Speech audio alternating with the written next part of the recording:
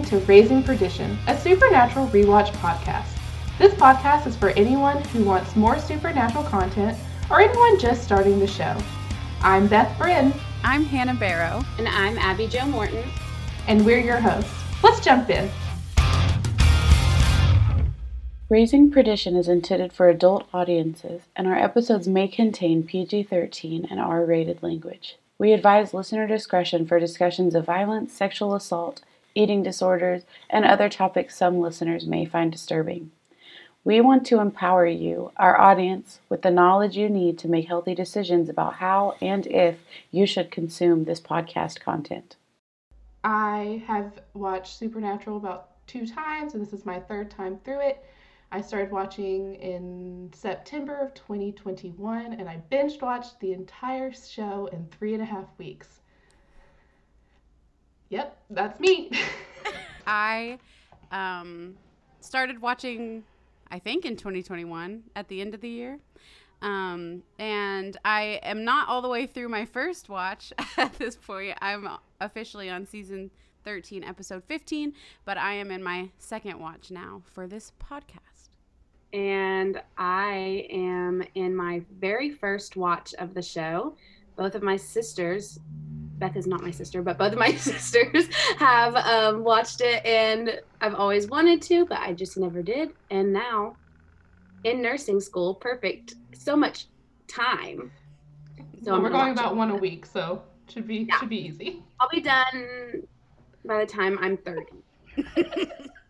One of the things that I am going to be looking at when I rewatch each episode is how the show addresses sexuality and how it chooses to represent people of different sexualities.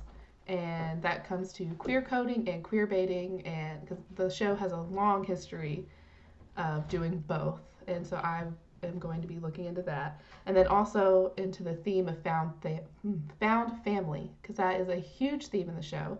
And so I want to be looking specifically at that when we rewatch the show.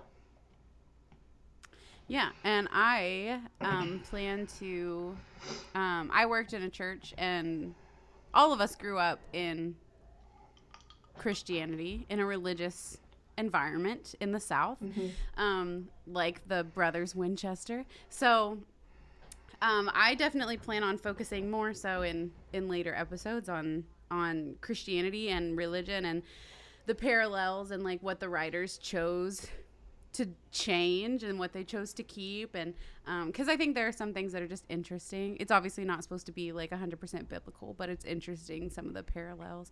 And then I also have some but I've done some research on like lore and stuff, and there are definitely some things I remember watching in the earlier seasons that I was like, that's just incorrect, or like, you're saying that wrong, why didn't you do more research on how to pronounce this word? Right. So I'll probably just be the snob. That's what You're gonna be the podcast snob. Good to know. Yeah. Good to know. And then Abby, I'm excited. Sorry. You're good. I'm excited just to see. Obviously, I don't know any of the themes or anything that's going to be happening. I honestly, like, not on Supernatural TikTok, like, not really ever looked into it at all. So I don't know a lot of what even happens in a show. So I'm just excited to tell you guys like themes that I saw in each episode and be able to like talk it out with you guys. Tidbit of like what was on the network television at that time. Lost, which had been a very popular show, was on its 2nd season. Survivor was on its 5th. Law & Order SVU was on its 6th season. And on the WB, which was the network Supernatural premiered on, Charmed was on its 7th season. Seventh Heaven was on its 9th season. And Gilmore Girls was on its 5th. Gilmore Girls is actually the show they decided to play right before Supernatural, which is interesting because Jared Padalecki, who plays Sam Winchester, was Dean Forrester on Gilmore Girls. So they were really trying to draw in that audience to keep watching Supernatural. Jared Padalecki, like I said, had been on Gilmore Girls, and he was just in the movie House of Wax that same year in 2005. And Jensen Ackles, who plays Dean Winchester, one of his most iconic roles was him playing Eric Brady on Days of Our Lives, a soap opera. But he was also on Smallville playing Jason Teague, and in a movie called Devour where he played Jake Gray. Those were in 2005. So that's where the boys were. And the iPhone was not out yet. It was 2 years out. The most popular phone at the time was the Motorola Razr. So that really just kind of gets you into the headspace of where the boys were at. I miss the Motorola Razr. I never had one. Me neither. I was very jealous of everyone who did. I had a Nokia. Yeah, same. All right. So, Abby, since you're our first time watcher, we want to start with you with your thoughts of the first episode. The first thing that I texted both Hannah and Beth when I was watching it was, oh, they're human? Because I watched and love Vampire Diaries, and I was just assuming that it was like a similar vibe. No. They're just a couple old Kansas boys just fighting off monsters.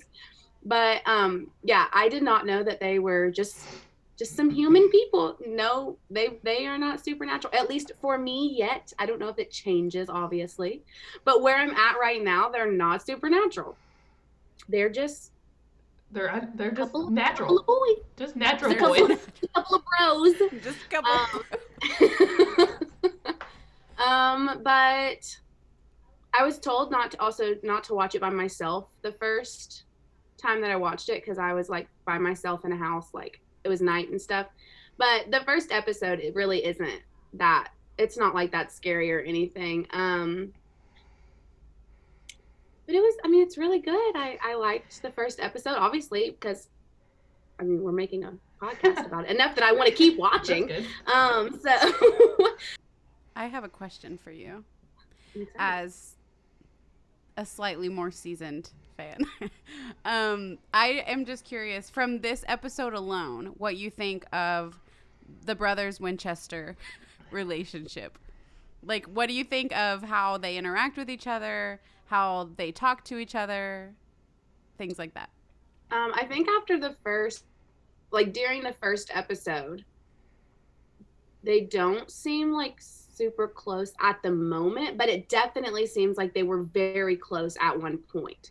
So like the way they talk to each other, it seems, and they even sort of address it in the first episode, I feel like.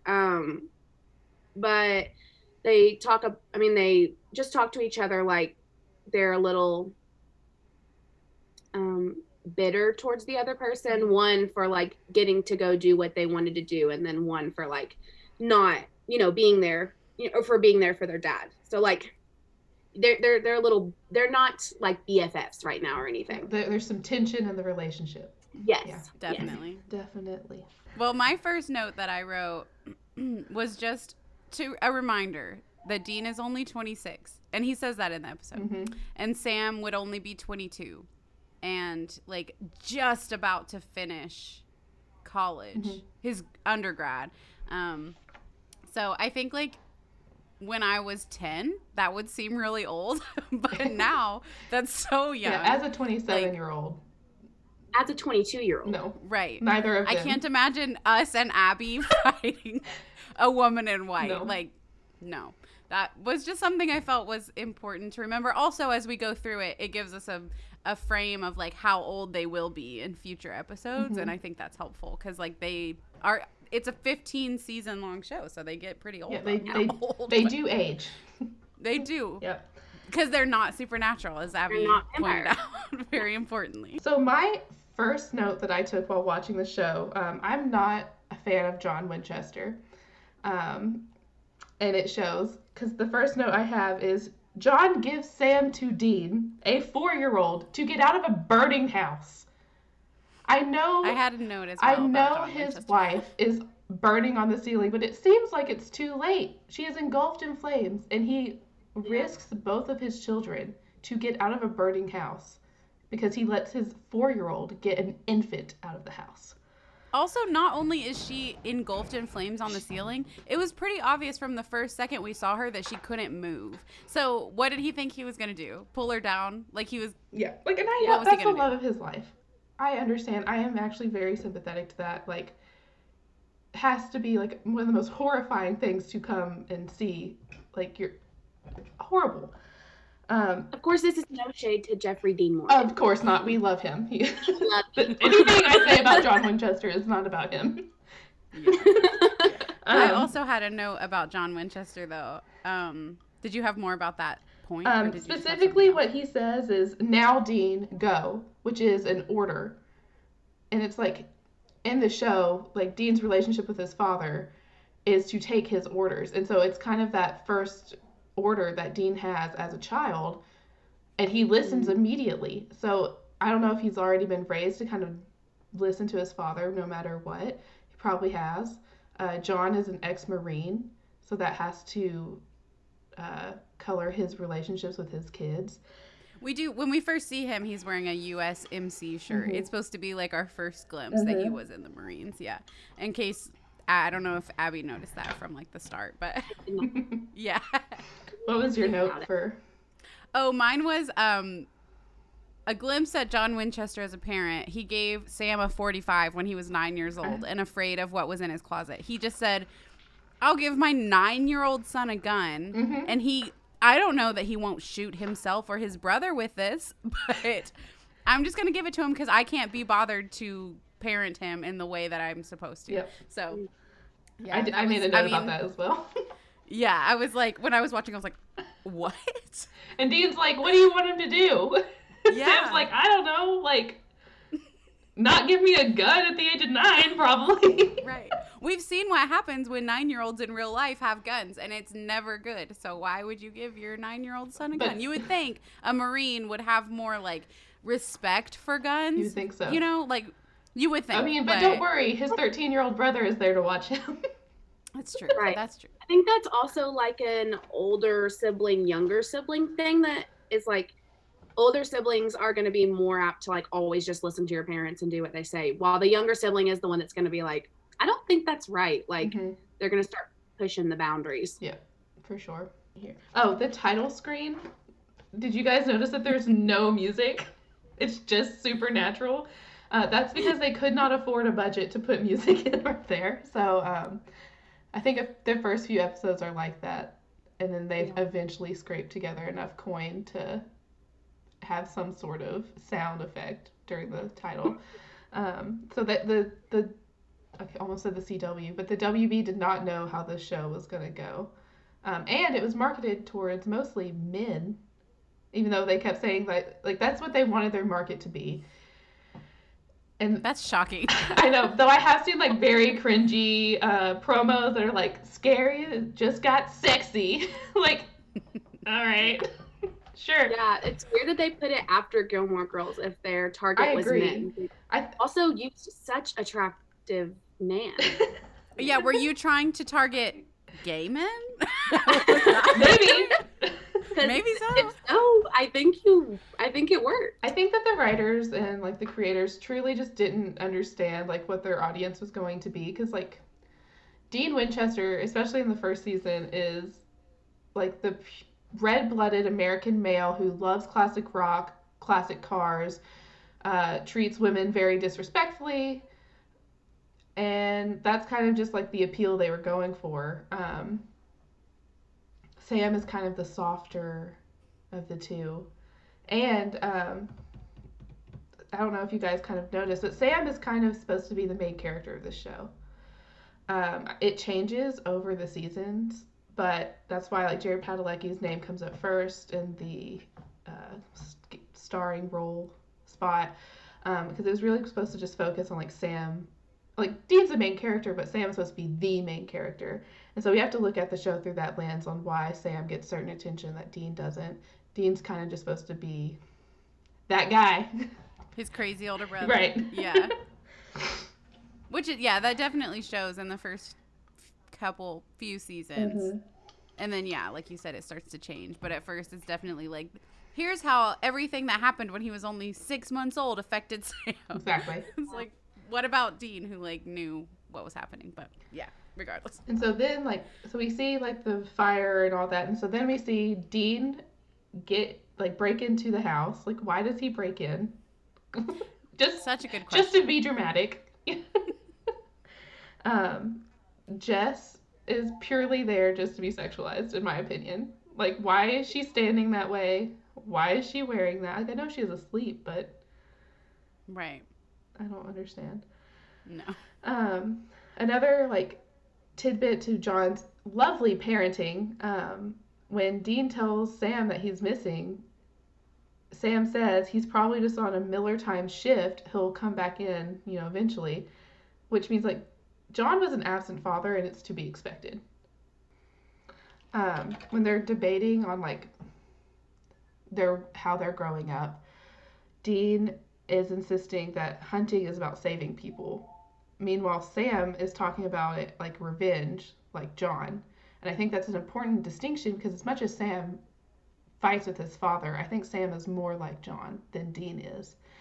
And I thought it was interesting how Dean, when he talks about how they were growing up, he stresses the importance of saving other people, whereas Sam just views it purely as revenge on what killed Mom. So I think that colors their personalities a little differently. Yeah, I think it does too. And I think it's like very almost stark opposites of how like the rest of their personalities are supposed to be. Like Dean's the like callous, manly man, but he wants to save people, and Sam's supposed to be softer. He went to college. And he's the one that's like, it's all about revenge. We need to kill whoever killed Mom, and now Jessica. But yeah, I think it's like, I mean, it was on purpose, I'm sure, but it's like completely opposite of who they like pretend to be. Exactly. Or not pretend, but present as. I had a note. I don't remember exactly when he says it, but it's like right before they actually get into like hunting the woman in white. And Dean says, I can't do this alone. And Sam's like, yes, you can. And Dean says, yeah, well, I don't want to. Which is like that, because I've watched more of it than just the beginning. It's very like, you could take it as Dean being like, yeah, well, I just want you there with me. I don't want to have to do it alone because I don't want to die. But in my head, it's Dean being like, I don't want to do it alone because like, I want you there with me because you're my brother. I want you to come with me. I haven't seen you in years. I want you there with me. And I think it's like a tender moment, but they just gloss over it because it is like manly, of course. No chick flick moments. Right. I have that written down too because it makes me so mad when he says that. He says that so many times in the whole show, and I'm like, no. When they're like fighting outside the car, I have what Sam says, like they were raised like warriors. And Dean's like, what, you really want that normal apple pie life? And I guess it's a semi-spoiler. It's just about one of Dean's favorite things. Dean loves pie. It is one of his like biggest characteristics is that he loves pie. And I think everybody knows. I think it's interesting that something that he loves and craves is something that he describes a normal life as a normal apple pie life. I'm a Dean fan. So is Hannah. So that'll probably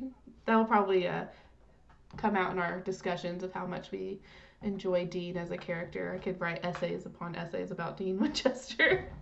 But I thought that was interesting.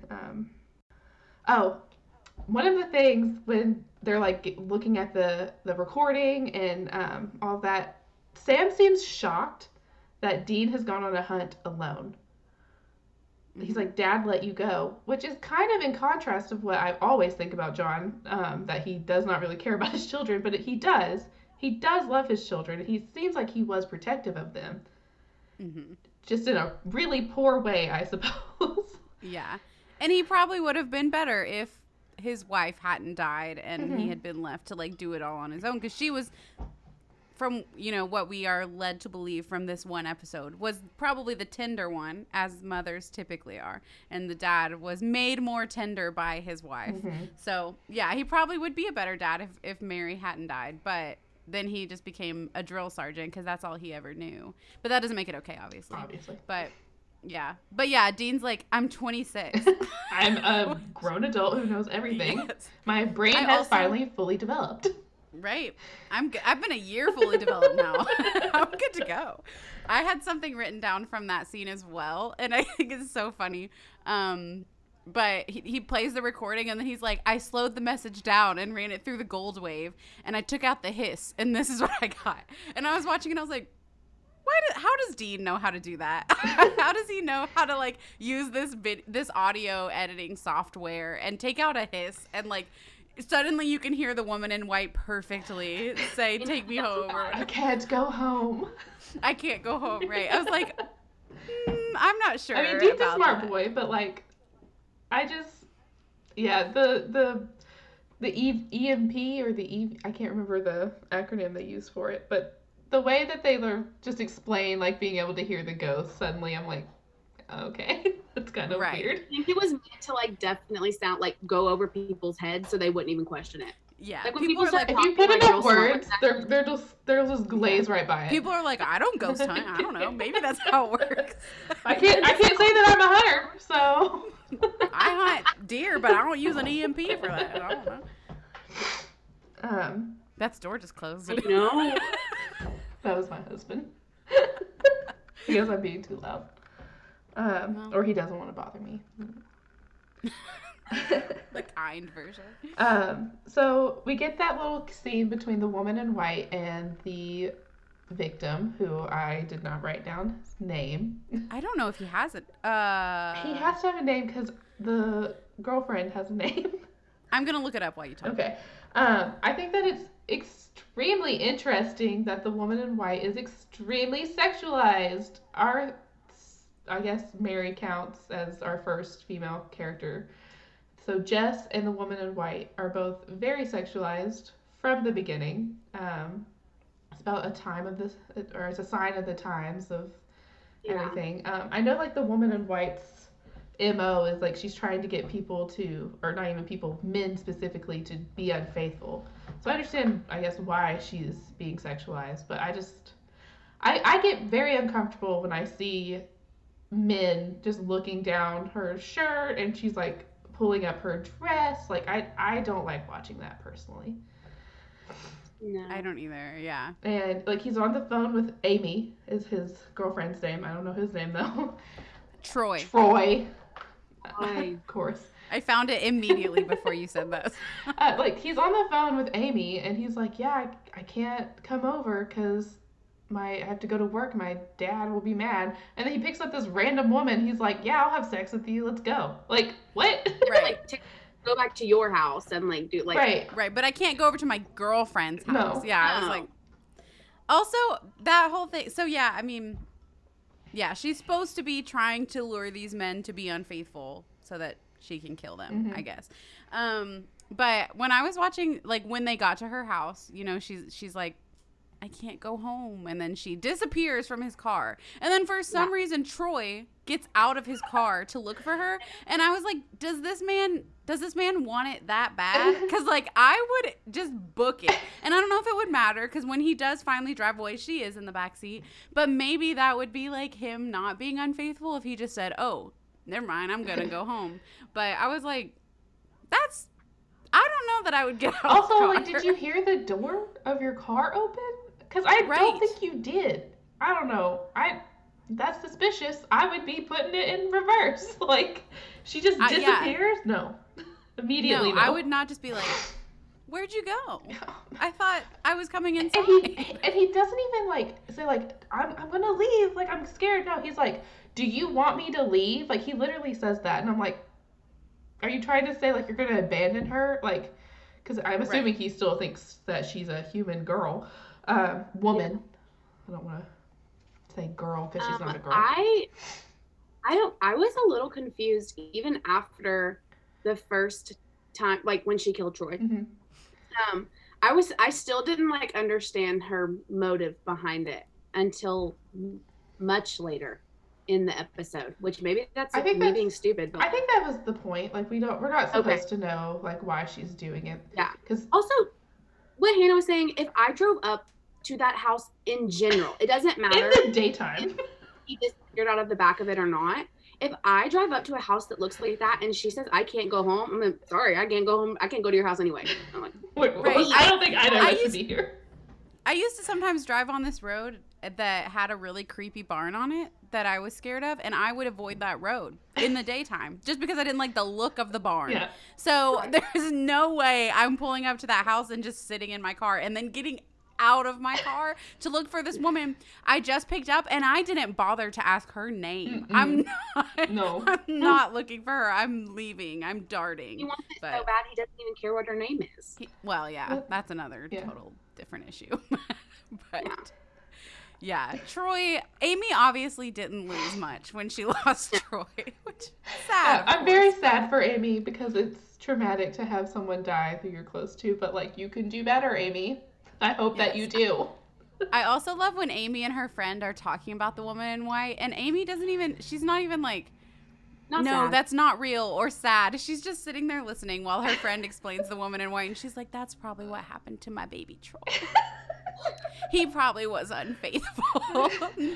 Just the way I already had suspicion, so yeah. So we cut back to the boys. First, I'd like to comment that she like takes over his car. It's on the bridge, and we see a blood splatter. It's important to note for later because the blood splatter disappears when we see the car the next time. So I guess that's what ghosts can do. It's fake. Or she cleaned it. Or she sat there and cleaned the car. When I first saw that episode, I thought that it was just like an inconsistency in the writing. Like, I thought it was a mistake, but I guess it's not. Maybe it's supposed to be like ghosts do that, or she cleaned it. I don't know. Or she cleaned it. She's a neat freak. She will murder you, but she's also going to clean up her mess. Either because she either doesn't like the mess or she doesn't want to be found out. So she's like, this person died and no blood. Somehow no blood. Yeah. I don't know. It's weird. Woman stereotype. Well, I think like his whole body disappears. So like they don't find him at all. Ate it. Ew. She can't eat. She's a ghost. No, what'd she do with it? That I don't know. She can't pick it up. It's a mystery to me. I don't know. But I wanted to point that out. I don't know if it's a mistake in like the set or if it's intentional, but Supernatural loves its blood splatter moment. So I wanted to point out our first. We did cut back to Sam and Dean, and I've sent Hannah posts before, but like season 1 Sam is unhinged. He is in the car. They're at a public gas station. He's like, "Are y'all still doing credit card scams?" Like, what? Just screaming. What names did you use this time on your fake credit card? What the hell, Sam? Shut the fuck up. You're gonna get us arrested. Oh my god. Is that when's the scene where he talks about the cassette tapes? I think it's right after that. Okay, because I was just quickly when I was watching that, and he's like, "When are you gonna update your music collection?" I was like, "If the car takes cassettes, why would you update? Yeah, like why does would it have you a need CD to get holder? rid of it? Like, can it even play CDs? I doubt it. What year is that car? It's a 67. There weren't CDs then. Right, like. I mean, I guess it's possible Dean put in a new radio, but, like, I think he wants everything original. Yeah, no, I don't. I feel like Dean wouldn't put in a new radio. Yeah, like, that's one thing he definitely wouldn't upgrade because he likes the classic cassette player. But that's just I was like, Sam, don't be stupid. In that scene, we also have, I don't want to, like, talk about this too much, but I just want to always note when Sam declines food. He has been on the road with Dean for who knows how long. It's morning, and Dean asks before he yells out about stolen credit cards or credit card fraud. He's like, "Do you want breakfast?" And I know it's not a good breakfast. Dean's eating like a pack of jerky or something for breakfast, but he declines it, and I'm like, okay, that's interesting. He's a little stressed. But later on in the show, before Dean gets arrested, Dean's going out to get food because he's starving, and he asks Sam if he wants food, and he declines it again. When does Sam eat? I don't think he does. I think when he's stressed, he doesn't eat. And so I just want to kind of always point that out because I think that Sam Winchester has an eating disorder. Yeah.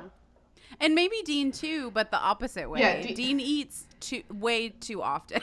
Stress eats. Yes. And the other way, Sam doesn't. Sam doesn't stress eat. He don't eat. So the boys drive up to the bridge where the cops are looking at the car, And we get a nice little shot of Jensen Ackles' freckles. I don't know if y'all noticed that, but I did. They're so cute. Are you joking? Yes, of course I noticed. It kind of like changes throughout each episode. It depends on who's in charge of the episode of that week that Dean's freckles make their appearance, like back and forth. But in the pilot, we get a good shot of them. We get our first like other reference to like different media when the two FBI agents show up. Dean calls them Agent Sculler. Wait, good lord. Scully and Mueller and Scully. Mueller and Scully. I was combining them, which is an X-Files reference. I've never seen X-Files, but I do know the reference. Dean loves referencing different like music and TV shows, so I thought that was just fun to point out. When he gets arrested, he keeps saying like, "My name is Ted Nugent." I looked up who Ted Nugent is. Not a great guy. Kind of a piece of work. He's a singer-songwriter. He did rock music, but he became an, quote, activist for gun rights and hunting rights, and he's very conservative. This was George Bush's America, so he would have been a popular figure at the time. Maybe not popular, but, like, I can see, like, Dean and Sam being raised by John would know someone who is talking about gun rights and hunting rights in America, so... That's who Ted Nugent is. I personally would not be a fan of the man. I like... I don't know. We just talked about when he gets arrested. So also when he gets arrested. And he calls Sam and he's like, "Get out of here. 5-0 or whatever he said. And they're like, fake badge, fake credit cards. Do you have anything that's real?" And he's like, "My boobs." That little smile. The smile, yeah, like it's a questionable like line to say, sure. But it's the smile is so cute that it's like, okay. It's fine. And then he continues to smile as he gets thrown against a car by another grown man and is getting arrested. So that's interesting. Probably means nothing, having a nice little smile when you're getting thrown against a car to be arrested. Yeah. It's normal to enjoy that. Man. Yeah, you know. Going back to when like the car starts by itself on the bridge, do you guys notice how differently Sam and Dean run? Yes. And I Jensen also Ackles can run. Yes, I was noting that there's one angle where he's like 5 feet ahead of Sam. Jared Padalecki has such long legs, he should be able to run faster. I don't know, maybe that makes him more gangly and so he can't run. But when I looked at the side-by-side of, like, Jensen, I would be scared if Jensen was running head-on at me. Because he just, and when they, like, it's the cut from the side, I can tell that Jensen is about to leave Jared, like, behind. Yeah, he's like, sorry. Also, I think it's funny that, like, when they jump off the bridge, Dean just dives into the water. You could have died. What are you doing? He just dives into the water, like, on the shallow. Like, they're almost at the end of the bridge. So, like, there's obviously, because, like, Sam doesn't get wet. Right, he obviously climbs on, jumps onto the... Yeah. So Dean didn't have Dean swan dives straight up off the... Golly. But also, it kind of, like, shows how reckless he is. He does not really care about his own life, and that is concerning. So they don't, like, play it up as much as I think that they would in later episodes where Dean is covered in all the mud and muck. But it does, like, have a little moment. He's, like, comedy. He's the comedic relief of the show so far with the "my boobs" comment and everything. Like Sam's serious and thoughtful and soft, and Dean is callous, but also, like, haha, dumb joke. Insert sarcastic and we get our first jerk bitch combo in the hotel, which becomes kind of their thing. So that's important to note. The first no chick flicks moment. Hannah, take it away. I feel like I don't have a lot to say about it except I hate it. It just makes me so mad because, like, one, Dean would 100% watch chick flicks. Hell yeah. Like, he has seen them all. He pretends like he hasn't because he has to be a manly man, and I'm doing quotes just because you can't see me. he has to be, you know, like the typical straight male, and so he doesn't watch chick flicks. But like well, obviously, first of all, it's so sexist and misogynistic to make that a bad thing. To say no chick flick moments, as in no emotions. Yeah. Oh, yeah. Yeah, that's just like, it just, it bothers me every time I see it in the show. And we'll see it so many more times. I think it look kind of... forward to more of this. Once he does finally, like, these boys could use some therapy, and they never go, unfortunately. Well, they kind of have, like, a brief moment, but it's not real therapy. Yeah. Like, they could have benefited, but he does kind of, like, learn to open up a little bit more, and, like, the no chick flicks moment's kind of a joke from, like, look how far we've come, but, like, it takes a lot to get there. Yeah. And then, like, that's when, I almost called it Jared, Sam calls him a jerk, and then he's like, bitch, all right, like, we're cutting it, like, I'm gonna call you a bitch, because that's, like, what he calls women, so if we're not having a chick flick moment, we have to call Sam a bitch so that we can just, he's masculine, he's manly, he's not doing it. Right. Also, the fact that they haven't seen each other again in how many years? Like two or three. Two or three. Yeah. And and they're not gonna have any moment that's like emotional. I'm happy. Like if I hadn't seen my sisters in 2 or 3 years, it wouldn't be like all business. So there's obviously some issues there when it comes to accepting emotions and showing them. Yep. So it's definitely a pillar of Dean's personality right now. Yes. Also, probably, obviously, taught by John. Yes. Oh, absolutely. Which we see later. It goes back to the horrible parenting by John. Yes. It all stems back to that, honestly. It does. John's choices, Mary's choices, everyone's choices that affects these boys. Yes. Sam decides to put a fake 911 call to get Dean out of jail, which is funny because Dean's like, haha, it's not very legal of you. Yeah. Also, I just wanted to note that Dean is out of his handcuffs before the cops even leave the building. That's how proficient he is at getting out of his handcuffs. He just looks down and he's like, oh, a paperclip. All right. Good to go. Good to go. Where did he get the paper clip? John's journal. That's pretty important. Has the message for Dean, not Sam. So John wasn't sure if Dean would get Sam, I guess. That's what that means. Also, my question actually, so from seeing later episodes, we know that they always carry lock picks on them. So do we know, was Dean searched, or was it just like he didn't have a lock pick yet? Maybe he didn't have one on him. Maybe it was in the car. Maybe so. Because he got arrested before he could get to the car. Maybe so.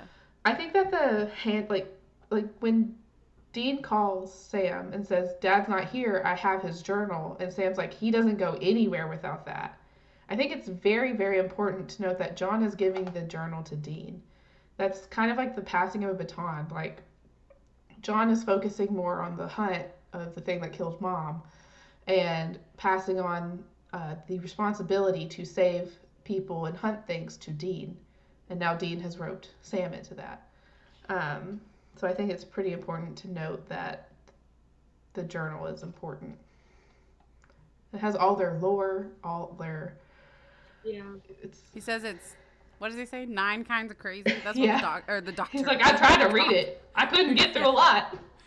Yeah. Which, like, one thing about this show that bothers me is there's a lot of calling people crazy or insane or maniacs or things like that. But I think that was, like, a lighthearted moment of, like, I can't read this. But I think maybe that's something else we'll touch on is, like, all the times people are called crazy just for, like, the things they believe. It's a little frustrating sometimes from a mental health standpoint. For sure. But... And then, like, the cop's like, we got your hotel room, and you've got all that satanic nonsense on the wall. Dean is in a telephone booth calling Sam, talking about Dad's not here, he's gone, he's given us coordinates, maybe that's where he headed. Sam is like, what the hell, like, why? And then, also, while Dean was in jail, Sam went and talked to Constance Welch's husband. That was important. Joseph, correct. I don't remember the men's name on this show. Only women. um, I think that it's extremely interesting that women, even this is just like the woman in white lore, like women are demonized and told as like scary stories for reacting to men being wronged them. men who have wronged them. Like, yeah. if she killed her children, that's obviously not good. Anyone doing that, that's not great. Please don't do that. But he's the one who cheated and then denies it. And he's like, yeah, we had a happy marriage. Like, and Sam calls him out. He's like, did you? Because she's a woman in white, and so no, you didn't. And he's like, how dare you? I may have made my mistakes, but we were happy. Yeah. Clearly not. Like, she wasn't. Your wife killed your children, and then she killed herself. Yeah. Instead of killing you. That's what, to me, like, the fact that I don't like how, I think it's when Sam's explaining A Woman in White, and he's like, basically they suffer from temporary insanity and they kill their children and then themselves. And I'm like, because they were cheated on? Yeah. That's like, to me, that's like belittling women to like, you can, I mean, and I'm obviously Woman in White is a real thing, like in lore, you know? Yeah. Like it's a real legend. But like to think that a woman would be so distraught that she would go temporarily insane and kill herself and her kids because her husband cheated on her. Like, maybe in a different time, but it wouldn't be me. You wouldn't catch me feeling that way. I would be killing the husband. But I'm not killing myself. Or my children. Or my children. I might pack up my children and skedaddle on out of there. There's no way I would stay with him, but no, I would not. My life would not end. His maybe it wouldn't because of me. He might end it. It might just end because what else does he have going for him? Right, because losing me, that's everything. You've lost a lot, yeah. But no, I'm not about to become a woman in white because my husband cheats on me. That's just. I just wanted to point out that our first antagonist, besides the thing that killed Mary, that's obviously going to be an overarching real antagonist of the show. But our first bad person, bad creature, bad spirit is a woman who is seducing men to get them to trip up and be unfaithful. Because it's always women who are to blame on why men are unfaithful. And have you heard of Eve? Yeah. I don't know. Eve? That sounds familiar, but I'm not really sure. You may have heard her as Steve instead. Some people refer to her as that. The Lord said, Adam and Eve, not Adam and Steve. Jesus Christ. Okay. That exactly is in the Bible, Beth. Have you read it? Genesis. The Lord said it. The Lord said it. Was that Genesis 4 or something like that? Yes. Yeah. So Sam goes and talks to the husband, and Dean gets out of prison. It's just jail. It's not really prison. It's really just an interview room. It's just an interview room. Yeah. He's mildly inconvenienced by handcuffs. But then Sam gets ghost snapped by the woman in white, and he's like, no. And she's like, too bad. I'm going to drive the car then. And so just drives to her house, which I think is weird. If she can't go home, why is she taking him to the house? She just likes to kill there? I guess. Just outside That's where she first killed, so. I guess. I don't know. I just, because, in the end, what gets her is driving into the house, which is also unhinged behavior by Sam Winchester. That was one of my notes, is knowing him in the future. That is not something I would expect him to do, to just drive into the house. He's just I'm going to go big. I'm going to drive into the house. Yeah. He says, I'm going to take you home. And he drives into the house.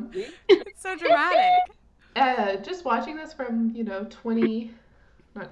16 years later, which is a fun fact, as the day that we are recording this, the pilot aired 16 years ago with 6 months, 13 days. So just a little fun facts. I thought that the effects on the woman in white were pretty good. Her switching between the scary form and the normal human form. I thought that those held up. Yeah, honestly, I didn't even obviously I mean, I was she was a little sus when she first came in, and I was like, but I definitely didn't see the switch happening like it did, which was cool. That was something when Troy picks her up, she glitches. She disappears for a second, and I was like, I'm not stopping for a woman that I'm watching, and she suddenly disappears for a half a second and comes back. I'm not gonna pick her up. Like we're watching on a Zoom meeting, and she just kind of like twitches on a frame or something. No, it's different. It's real life. This is 2005. They didn't even know what Zoom was. Zoom didn't even exist yet. Probably. I don't know that for sure. I think that there was a show on PBS called Zoom Kids or something like that. That's all it was, you know?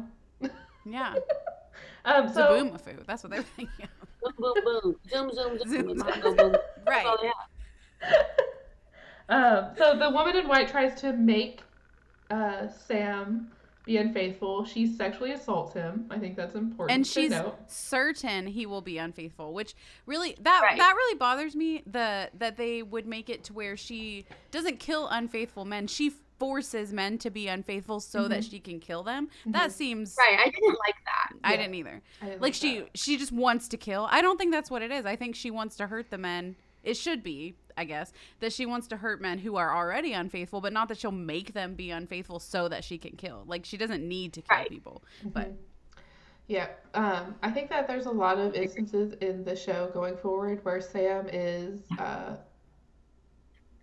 like sexually harassed or like, you know, in some way, and it's kind of played off as like a joke in some instances. And I just want it like male or female, like ghost or not, like committing it against him, like that's that's sexual assault, forcing a kiss like that, and then it ultimately leading to him being murdered. Like that's really, really violent.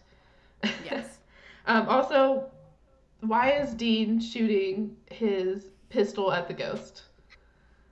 That's the first thing that At first I thought, because in later seasons, or not seasons, like in later episodes, maybe like the next one, I can't remember, like salt rounds and a shotgun become a thing. Right. But that's not what this is. He's using his handheld pistol with bullets to shoot the ghost. And Sam literally makes a comment that's like, what was up with that? Why are you shooting Casper? Like, so I thought maybe it's just because the pilot, they didn't have like, they didn't have the facts straight. Right, they didn't know how they were going to go about taking care of ghosts. But then Sam says, like, what were you thinking? And Dean's like, well, it saved you, didn't it? Like, Dean, I don't know. Just Dean shooting the window out of his car just doesn't really, I don't feel like that adds up. But what is he thinking? It doesn't. We get our first creepy ghost children. Supernatural loves creepy ghost children. Or creepy children in general. Something I did have about the ghost children. They sounded exactly like the narrator of the I Spy Spooky Mansion game I had on the Wii. A great game. I remember when yes, you got a great game. Do you remember that with like birthdays, the little wasn't it? Yes. We played it. Abby and I probably played that game 10 times. We restarted so it and funny. would just play the whole thing. Exact same thing every time, but we loved it. But the kids sound like exactly like that little skeleton girl. You've always been a mystery. Yes, I've always loved a good mystery. But it was funny. You know, creepy. They don't really sound like children. That's what I was. No, that's what I got out of it. A grown person. They sound like one grown person. Yeah, they just kind of like mess with the audio in post, like editing or something like that. Yeah. Child labor laws. Yeah, like they can be there, but they cannot speak. And you also you are not allowed to see their faces. They can just be silhouettes of creepy dead kids, but no more. No more than that. Dean has his first moment of like showing us that he really cares about his car, because he's like, if you did something to her, I will kill you. Like, he's so mad that Sam chose to like drive her into the house. And then the next shot, just like shot, like maybe it's like practically fine, except he has a headlight out. I feel like that's unrealistic. Right. To go through this siding. Well, the house was very fragile, so true. It was already not doing great. Bust it down. He could have just walked up to it and like touched it, and it probably would have fallen. But I also probably would have felt safer in the car than walking up and touching it, though. So yeah, that's true. That's true. So after they, the creepy children do something with their mom, I don't really know what happened. Apparently she's gone, though. They drag her to hell or something. I don't know. Like, that doesn't add up. Yeah, I don't think so. But she's gone. So, they're in the car heading to somewhere. And they're trying to figure out where the coordinates are. And Dean's like, oh, we can make it there by morning. And Sam's like, I'm not going with you. I have an interview. And like Dean's, in 10 hours. In 10 hours. He's going to be so tired.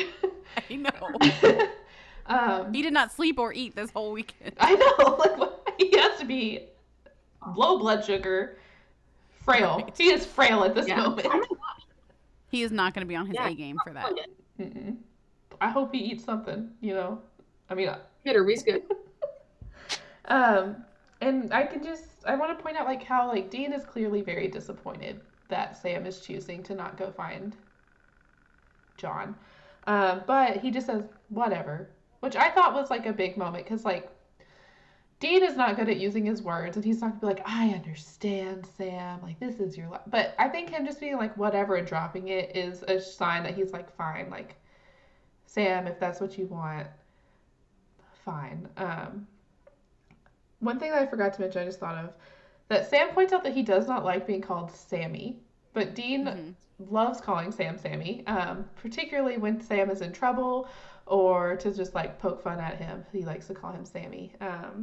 But just... Also, Sam says, like, Sammy is a chubby 10-year-old chubby kid or whatever. Yeah. And I was like, I don't think, first of all, that Sam Winchester was ever a chubby kid. I don't think he could have been because they didn't eat and they, like, were really busy all the time. Yeah, I mean, so, yeah. But I thought that was interesting. Like, why and Dean just turns up the radio. It's like, can't hear you.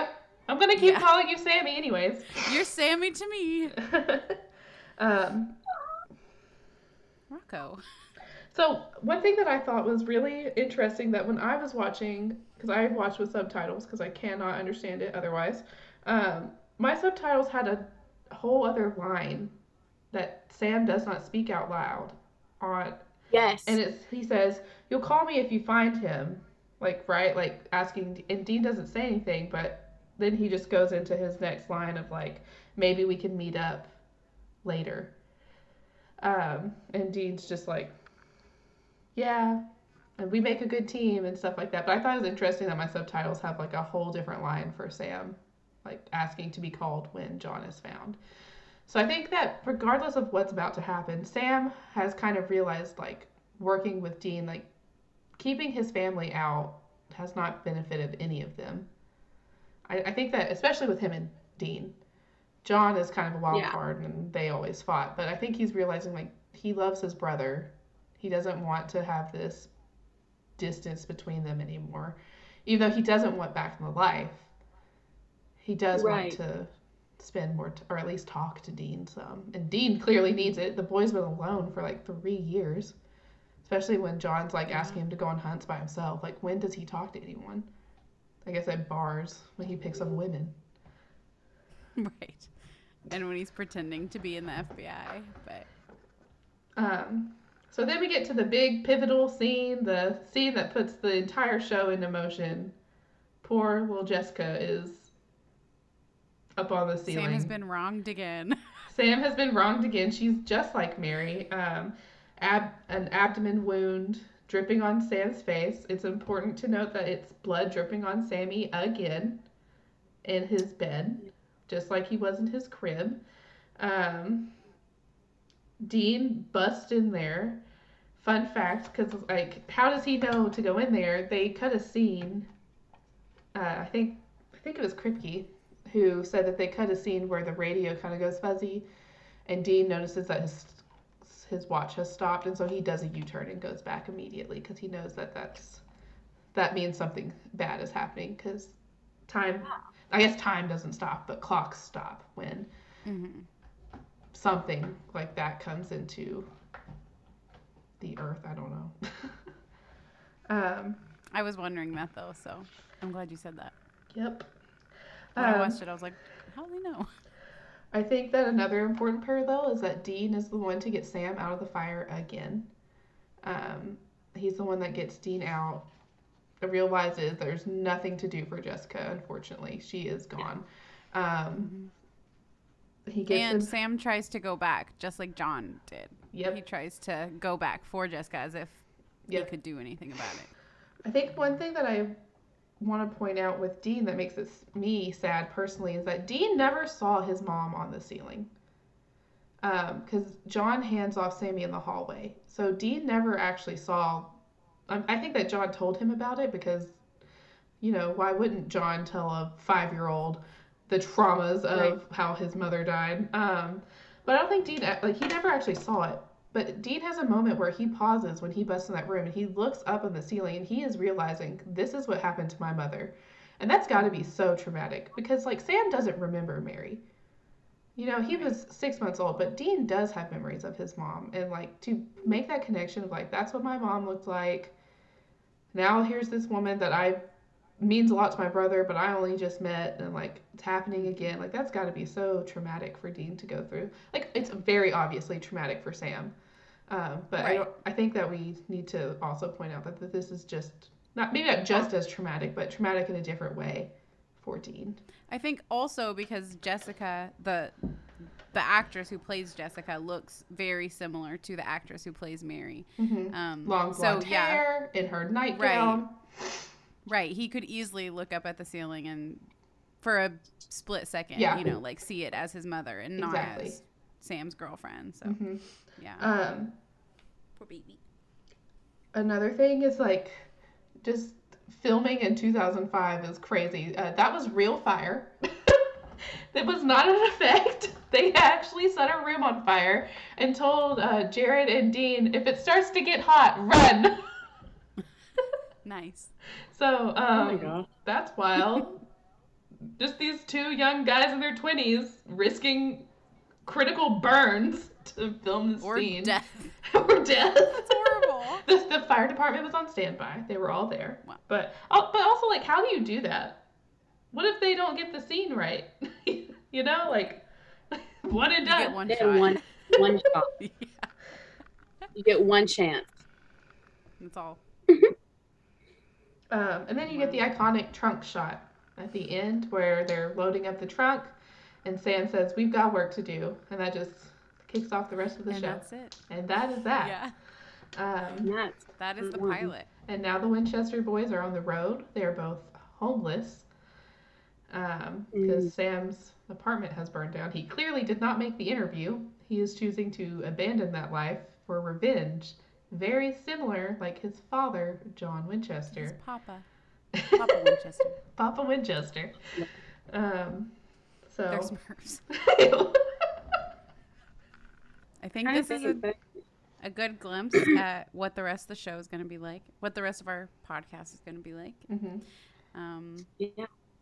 Yeah. And where will this be streamed, Hannah? If people are looking for other places for it to be streamed. Oh, yes. Anywhere you listen to podcasts, you can listen Spotify, Apple, and Google, Amazon. I think Google. That's what it is. It's Google. Okay. Google, the three places, places you listen to podcasts. Also, if you want to follow us on TikTok, Instagram, or Twitter, on Instagram and TikTok, it is just at Raising Perdition, and then on Twitter, it is at SPN_RP podcast. But our name is Raising Perdition. So if you want to connect with us on there, give us a follow. Go ahead and do that. And these podcasts are going to be weekly. Yeah, so tune in next week for episode 2, Wendigo. Mm-hmm. Where the boys are trying to find John from that coordinate, and I guess they happen upon a Wendigo. With Corey Monteith. Wait, is that episode or is that a different one? Yes, I am excited to rewatch that because I did not notice that was him. the first time. He looks very, very young, but Oh, it is yeah. Cory Monteith. That would have been before Glee, so not that it matters. Oh, yeah. It's not what we're. It's not the show we're talking about, but Yep. it'll be a Cory Monteith tribute episode. A moment of silence. Yeah. Play Jesse's girl from Glee. And then we'll talk about the episode. And then we'll talk about the episode. All right.